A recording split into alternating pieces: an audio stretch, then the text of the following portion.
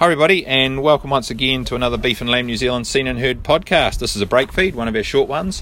The series I'm doing down here at the Ladies' Long Lunch in Gore, and I'm joined by Rowena Duncum. We're going to talk a bit about what she does, but the most important and interesting thing you've done, Rowena, is you're number 2 in the World Gumboot Throwing Championships, and is it true you were the 2018 New Zealand Women's Cowpat Toss champ? It is indeed. That's something I'm extremely proud of. So the Cowpat Toss, we'll start with that. That was at the Hilux New Zealand Rural Games in Palmerston North, and it was a competition between myself and my boss, Jamie Mackay, who hosts The Country, the radio show that I'm the producer for, and he was commentating at the Cowpat Toss. So I decided I was going to go along, and because I'm quite a lot more naturally athletic than him, I'm going to claim and own that. I just picked one up. That's a low bar. He's not here to defend himself. I just picked up a cowpat and threw it further than he did. So then the competition was on. He threw one further. And actually one of the Whitelock boys, George Whitelock, brother of Sam and Luke, he was on, that was his station, the cowpats were from his family farm. He helped me choose a nice round symmetrical one with a bit of density, and that was the one. I threw it, and actually no one beat me in terms of the women's competition, so that is my claim to fame. And then the gumboot thing was pretty similar. Jamie and I had a competition at the gumboots that year. I ended up throwing in the New Zealand champs and coming 5th, but this year the world champs were being held in New Zealand. The top 3 from the New Zealand champs would qualify, and Jamie was like, right, you're going to do this, you're going to get in the top 3. So he told me to picture our other workmate Lashes, Sam Casey, and throw it for all I was worth. I did. I came 3rd in New Zealand, and then just went 1 better or 2 better actually at the world champs. Was beaten by a girl from Finland who's a 5-time world champ though.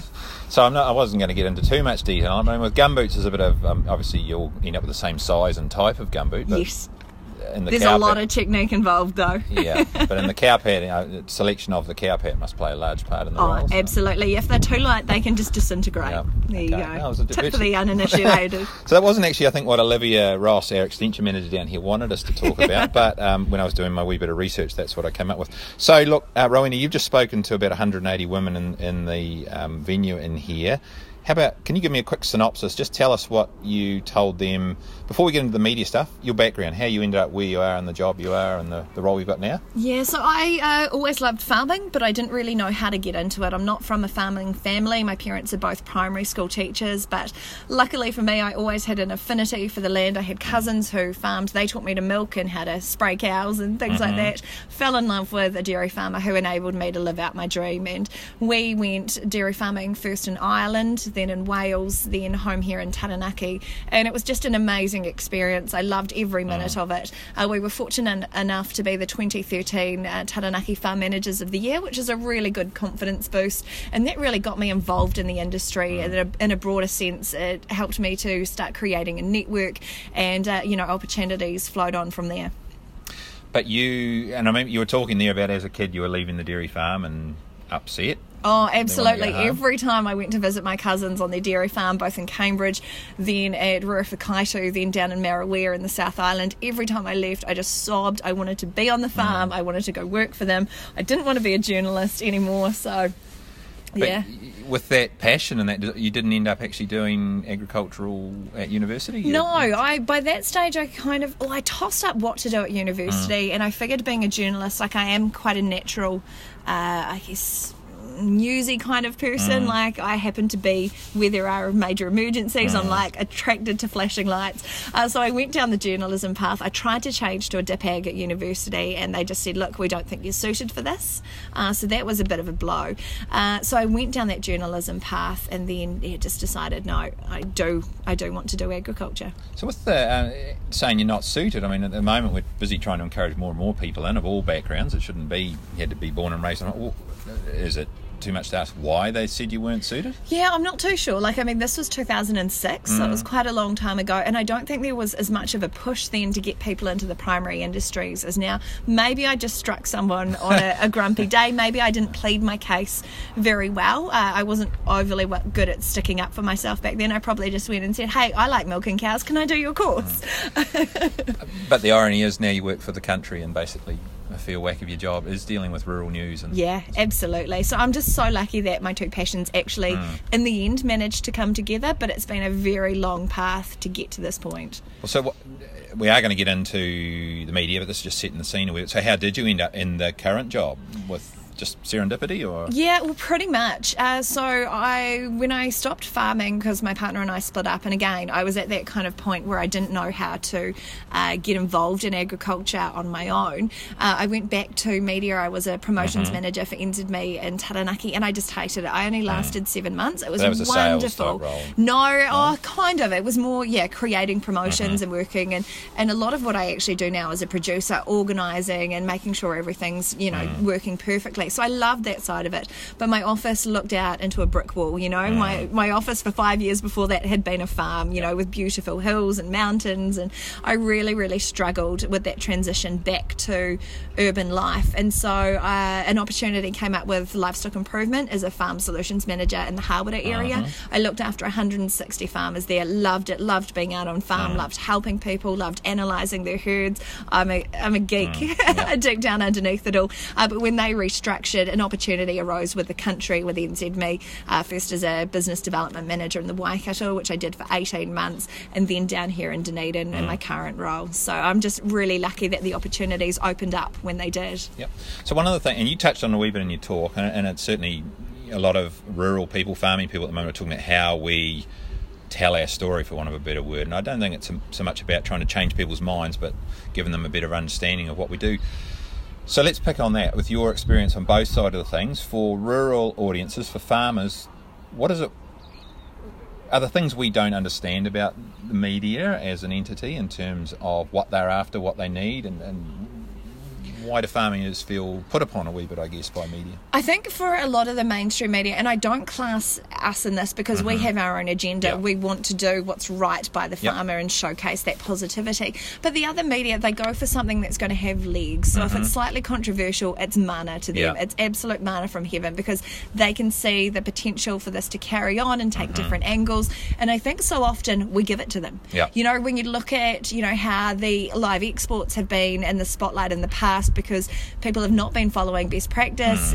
Everyone's a journalist nowadays. Everyone's got a camera at the end of their fingertips. If they can showcase any of that bad practice, then there's a story there. And yes, it's something the industry needs to address. We need to be doing better, but we are. People are definitely addressing that. But it just goes to show how something so innocuous that in the past maybe we wouldn't have realised as an issue can be construed when it's seen just and it's, on its own and not as part of a broader picture. So I think as farmers, not only do we have we've got to do better, we've got to present a good front, but we also have to be aware how things can be construed from people who just aren't educated.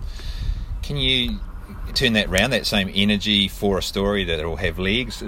Can that be used as a force for good? Absolutely. We've seen this recently with a beautiful piece that actually RNZ did, one of our oppositions, with the Fonterra tanker, the biggest fan of the tankers up in the Waikato, and that was just the most heartwarming story. It brought tears to my eyes. I'm sure it brought tears to many people's eyes. And when we see these good stories, they really do have legs. They grip at the heartstrings. They show a side to the industry that is there, but because people don't realise that it's a story, they just think it's something normal. That's what we don't see, and that's what I'm trying to implore to people. What you do is remarkable. You've just got to try and find that angle, and they're the stories that I want to showcase.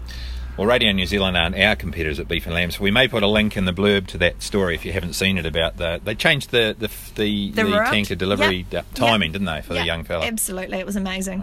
So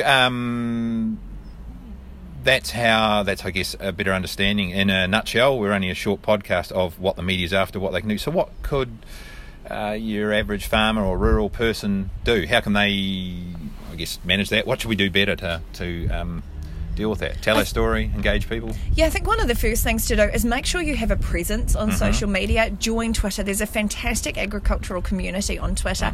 I joined at a Dairy Industry Awards conference maybe 2.5 years ago.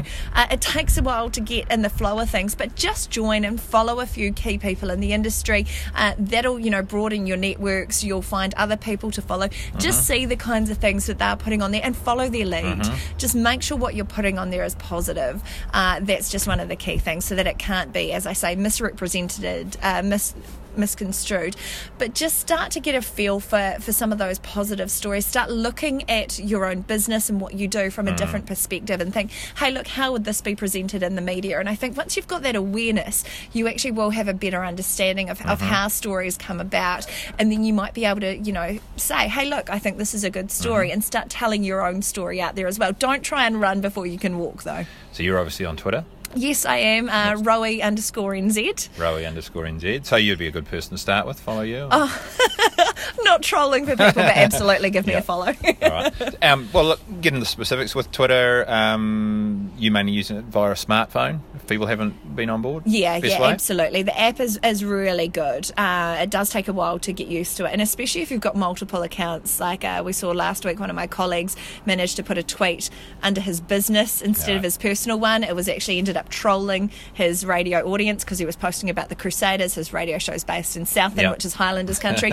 That could have gone very wrong, but everyone knows him for the bumbling person that he is. But just don't try and force it. Just wait and see, and you'll get a feel for it. You can use it on your desktop as well. And we know that farmers, you run your businesses at the end of your fingertips on your phone now. I think we're a lot more savvy than when I first started farming. Smartphones weren't a thing, so it's interesting how it's changed. I think good pictures, watching Twitter, good pictures tell 1,000. Absolutely. There's a brilliant campaign out there in Southend at the moment, Make a Better Picture or Paint a Better Picture, showcasing good wintering projects. And these things really have legs. That Fonterra's hashtag 431am, that went really well on social media. And I think, just showing the beautiful photos from your farms, because we do work in the best offices. Me, not so much now. I get stuck in a radio studio. But when I was farming, my social media feed was just beautiful cows, beautiful scenery, beautiful weather, interesting weather, and interesting things from the farm that maybe people who aren't in that industry won't have seen before. And you might in turn inspire someone to become involved in agriculture. There is a lot of that out there. I think in my industry, guys like Will Morrison got thousands and thousands of followers, and basically it's like riding on his quad bike with him every day, taking photos with a helmet on, of course. Yes. Do you think it's making an impact, though? Absolutely. A positive impact? Very much so. Yeah. I mean, it can be used for negativity, but I think the positivity is overwhelmingly out there. And the thing with Twitter is, if you don't like what people are posting, you can unfollow them, you can block them. You've actually got the opportunity. But I think also with Twitter, you can engage with people with a different viewpoint. Yep. And that's really important, because, how else are we going to have these conversations with people who don't come from the agriculture industry? But no, I do think the positivity out there is overwhelming, and it really is a unique perspective to be able to show someone into your world. So, it's working. We just need more farmers on there. Absolutely. So, get amongst it. Download the app, sign up, follow Rowena, and follow her followers and all that sort of thing as you do. So just Twitter. What other social media would you, or media that are people can use to do this good work? Well, there's also Instagram, which I think it's just a bit harder to connect with people. You're not having those ongoing interactions, but again, there's nothing to stop you putting beautiful photos of your farm up on there, because that it's quite pleasant to see at the end of the day. Facebook as well, but not so much. I think Twitter for me has been the best way to connect with farmers from all over the world as well. You can also quite often get directly to the source. It's not uncommon to see CEOs of big companies replying directly to people. You get to skip the middleman and just have that brief interaction. As long as you're not a bit of a pest, you'll be doing well. So why not Facebook? Is it just because of the length, the way it operates, and Twitter being short and sharp, microblogging? I think for me, Twitter is something I've come to recently, whereas Facebook I joined back in 2008, so there's still quite a few of primary school friends and things like that. You don't always get around to doing a cull, but again, the engagement that I've seen on Twitter is a lot broader. And Facebook, quite often you're restricted to what you see on your news feed, and Twitter, again, it's your news feed, but it's those connections that you make within the agriculture industry that send things off on different tangents, and you can have multiple threads. Again, things can go in different ways. You can see different points of view, and I think that's really important, so you understand not only what people are thinking, but where they're coming from as well. And I note the Instagram app, if you use that for your photos, you can post directly onto Twitter and Facebook at the same time as well. It doesn't always work so well though, because this is a bit of a tip. The shape of the photos on Instagram and Twitter are differently, and quite often on Twitter it just comes up with a link. So make sure you just go on and edit your photo settings. Just treat every social media stream as different. All right. Look, that's probably not a bad point, because the queue of lunch has been fairly long and there might not be much left because we haven't had ours yet, and it's around about 15 minutes, which we try to have for these short ones. So look, here's your chance to wrap up, and you're a professional in the media, so this will be easy. The elevator pitch. You're in an elevator with 2 or 3 minutes for the person going, or 2 or 3 floors, it's not that longer. What you just told us all about getting engaged with the media, how would you wrap it all up? Basically what I'd say is don't treat the media as your enemy. You have the opportunity to influence here and influence positively. So start to get a feel for what it means and how it all works, and then use it to tell your own story and share your opinions as well. Don't discount them. Don't overthink things. Just get amongst it, embrace it, because this really is the future and the way that we can talk directly to the consumer. Brilliant.